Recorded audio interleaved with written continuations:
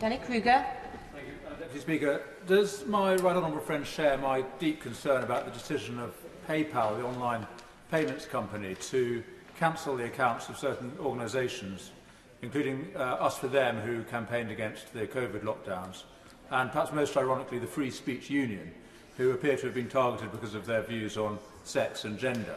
As we move towards a cashless economy, these companies form part of the essential infrastructure of ordinary life. And will the government take steps to ensure that they cannot discriminate against individuals or organisations on the basis of perfectly legal political views? So the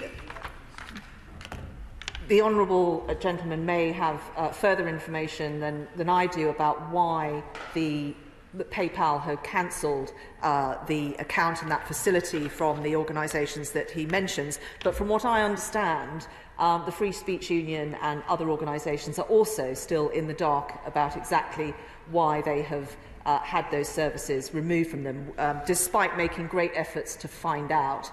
And I think this is a common theme amongst our casework for many members in this House, whether it's cancelling contracts, whether it is trying to get an error resolved with firms. It is very difficult for people to speak directly to someone to try and get a situation resolved or make a decision about reorganising how they're going to, in the case that he raises, make those payments. I think that is a very good topic for a debate, and I would encourage honourable members who are concerned about customer services in some of these organisations to bring it forward and ask for a debate in the usual way. That was Danny Kruger MP challenging the latest censorship of the war on free speech as it continues, as PayPal starts to limit the activities of dissenting voices. So today's episode is entitled Why PayPal is Not a Pal of Free Speech. My name's Dan Aston Gregory. In today's episode, we're going to take an examination about what's going on and why PayPal has reached the headlines in the last few days. So it seems that now you can be deplatformed for rallying against the notion of deplatforming, or so it seems from the latest news of the ever-growing blacklist that is not just big tech platforms such as YouTube and Facebook and Twitter who are censoring dissenting voices, but financial services companies like PayPal, which in the last few weeks has begun to remove its services from dissenting voices. And this includes UK-based Free Speech Union, founded by Toby Young, and his online publication, The Daily Skeptic, which, like myself, has taken a strong skeptic view on what's occurred over the last couple of years. Now, Toby Young was notified last week that all three of his accounts, including his personal PayPal, were for the chop. And the reason given was due to alleged breaches of its acceptable use policy. Now, if you read the terms and conditions, these acceptable use policies are primarily concerned with illegal or dodgy financial dealings. But if you read the small print, you'll also see that the terms prohibit use that relates to the promotion of hate, violence, racial, or other forms of intolerance. And what's increasingly obvious in the world that we're living in right now, this idea of hate speech is becoming increasingly vague, and that it seems to encompass anything that goes against the mainstream narratives. This truly is a real threat to our free speech. And the irony that the Free Speech Union is being deplatformed by PayPal should send shockwaves around those who stand for a liberal world, a free and liberal world. And the good news is, to some degree, it has, as you saw there at the opening clip, an MP standing up in the House of Commons, although the conversation was largely around how to get through to these organizations to get word on why their accounts have been closed down. Of course, it's more important not only to understand why they've been closed down, but look at the principles itself. Now, it's not just Toby Young and the Daily Skeptic and the Free Speech Union who have recently had their accounts removed. This news follows the story a fortnight ago that PayPal was also withdrawing its services for Us For Them. Us For Them are a children's rights group who have also challenged pandemic policy over the last couple of years, and they were also informed that their account would be closed down due to the nature of their activities. And you can see here there's a common thread amongst some of these groups, those who challenge the lockdown and pandemic storylines. It seems that PayPal have made a decision that they will follow the grand narratives. Now, Us for Them, who we featured on the show, the Pandemic Podcast, over the last couple of years several times, the group originally decided to not go public with what had happened with PayPal for fear of inviting further damaging consequences the way groups like these are treated in the media.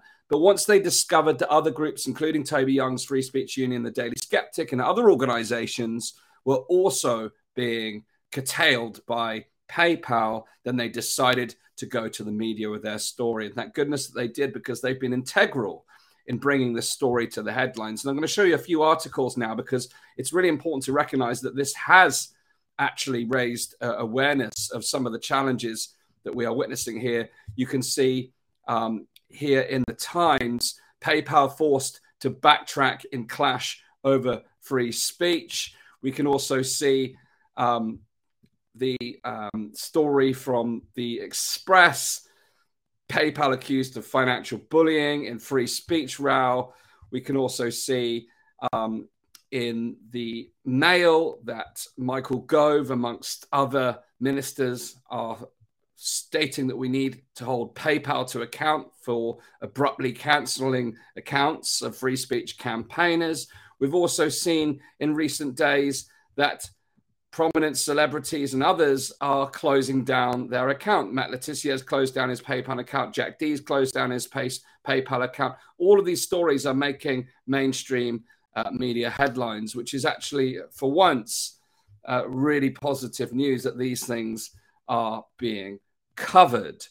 That said, it's a very important time to really challenge some of these bigger issues. Now, I mentioned that Us for Them were initially reluctant about going public. It's clear that other organizations have been affected by this in recent days. Law or Fiction, the UK Medical Freedom Alliance. Again, all of these have taken a hard stance on lockdown policies over the recent years.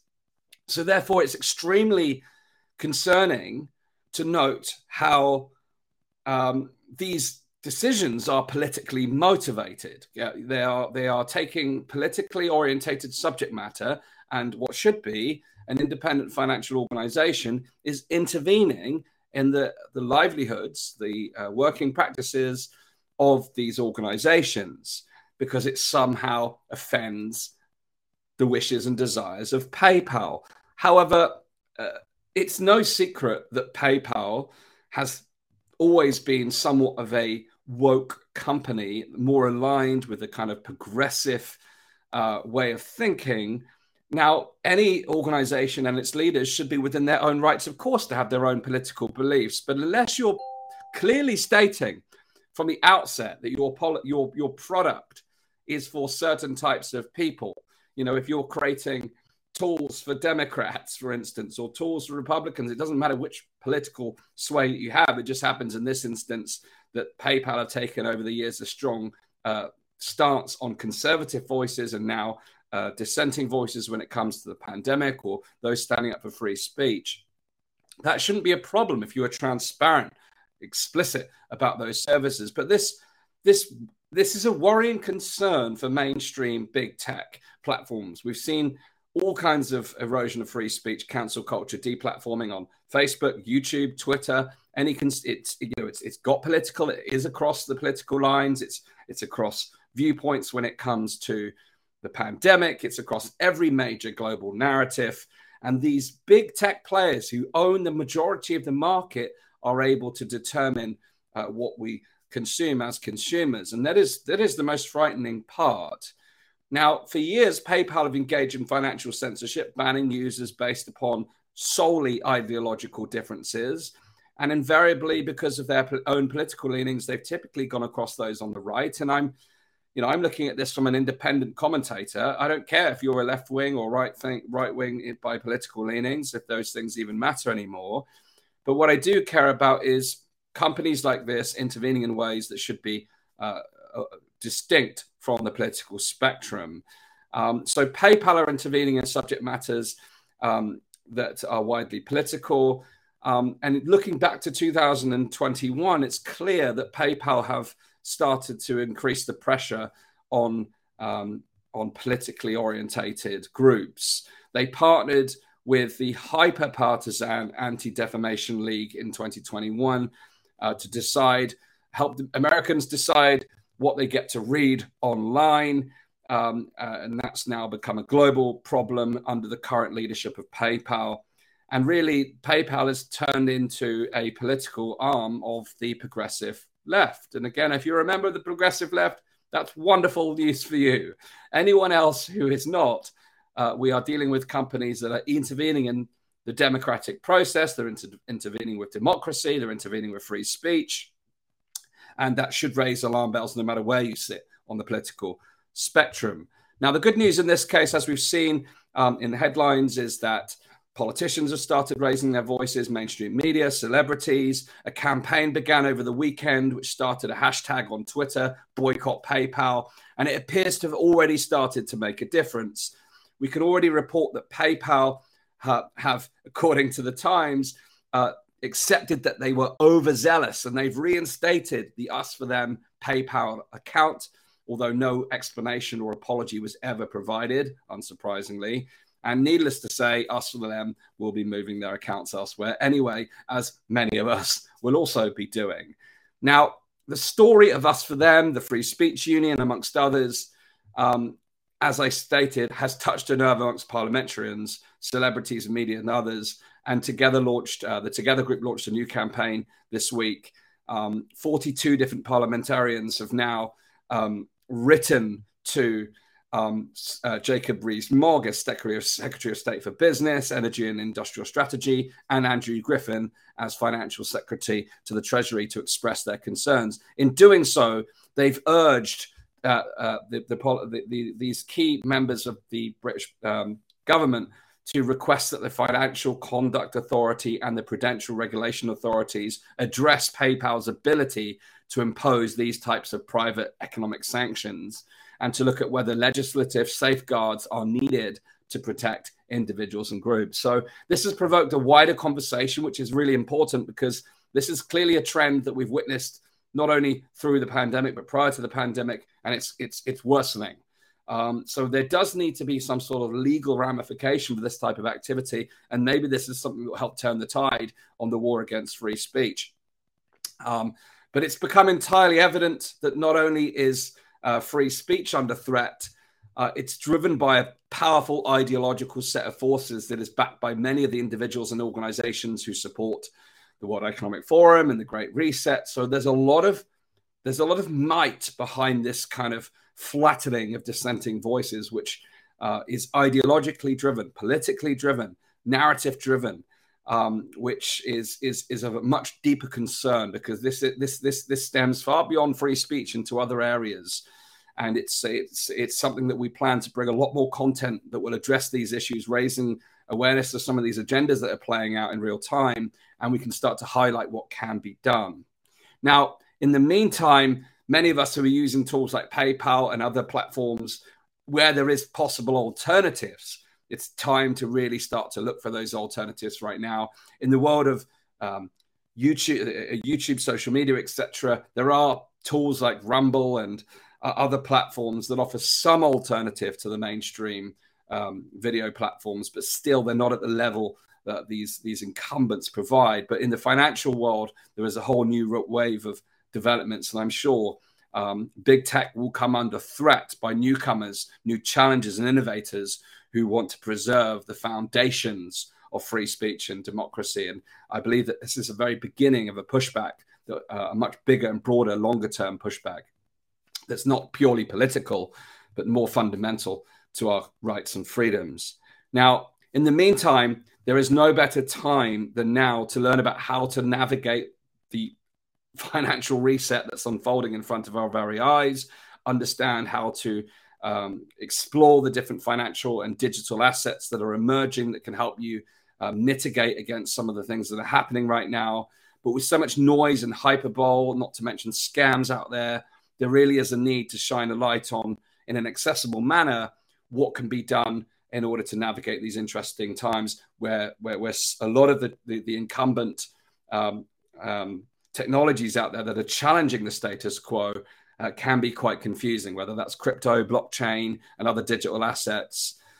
So we've actually put together a digital course to help you make more informed financial decisions and avoid becoming a victim of scammers and the volatilities of the market. We partnered with a gentleman called Sam, who's worked with us inside the Elevate Network on delivering a 3-hour presentation recently, which was one of our most well-attended events yet. The feedback has been incredible. And he's going to be delivering a 4-hour session now with our network, which will cover years of research, giving a holistic view that pulls no punches, but gives you a powerful overview of crypto, blockchain, and other digital assets, so that you can start to figure out how you can hedge the coming financial reset and get your head around the fundamentals, which is going to be really key. So you can join us on the course that's taking place on Tuesday, the 4th of October. You'll be able to learn how to navigate these digital assets, but more importantly, learn how to prosper through these turbulent times. So I invite you to go over to our course website at danastongregory.com/digital assets, and you can read all about the course. It's an inexpensive course. It's only £20 to take part in the course. Sam has spent years developing this content. It's an incredibly well-structured program over 4 hours where you get to answer your questions over 3 different modules: the history of Bitcoin, blockchain technology, how to invest and store digital assets securely, and how to build an empowered investment thesis, which is all about the mindset and understanding how you can become empowered to understand all of this different information that's emerging so rapidly now. So I invite you to go to danastongregory.com/digital assets to read about the course. If you're interested in learning more, you can go and find out about what we're doing there. But more importantly, this is a conversation we need to be having. So watch this space. We're going to be releasing a lot more content on the Elevate podcast about the kind of agenda that's unfolding, whether it's the financial reset or the wider Great Reset. There's a heck of a lot of things happening out there right now that we need to be prepared for. So watch this space, and I hope you'll join us on the 4th of October for 4 hours of impeccable knowledge. Thanks very much for tuning in. If you enjoyed this episode, please do share this episode. Please do hit the share button and subscribe. Join over 50,000 people who are regular viewers and listeners of the Elevate podcast. It's important that we break through the noise to get this information out there. So if you're not already on our mailing list, take a moment of your time just to go to danastongregory.com/podcast, and you can join our mailing list to make sure you keep up to date with various things that we're doing with our live events, our tour, our content. You'll be the first to hear what's going on. So it's danastongregory.com/podcast.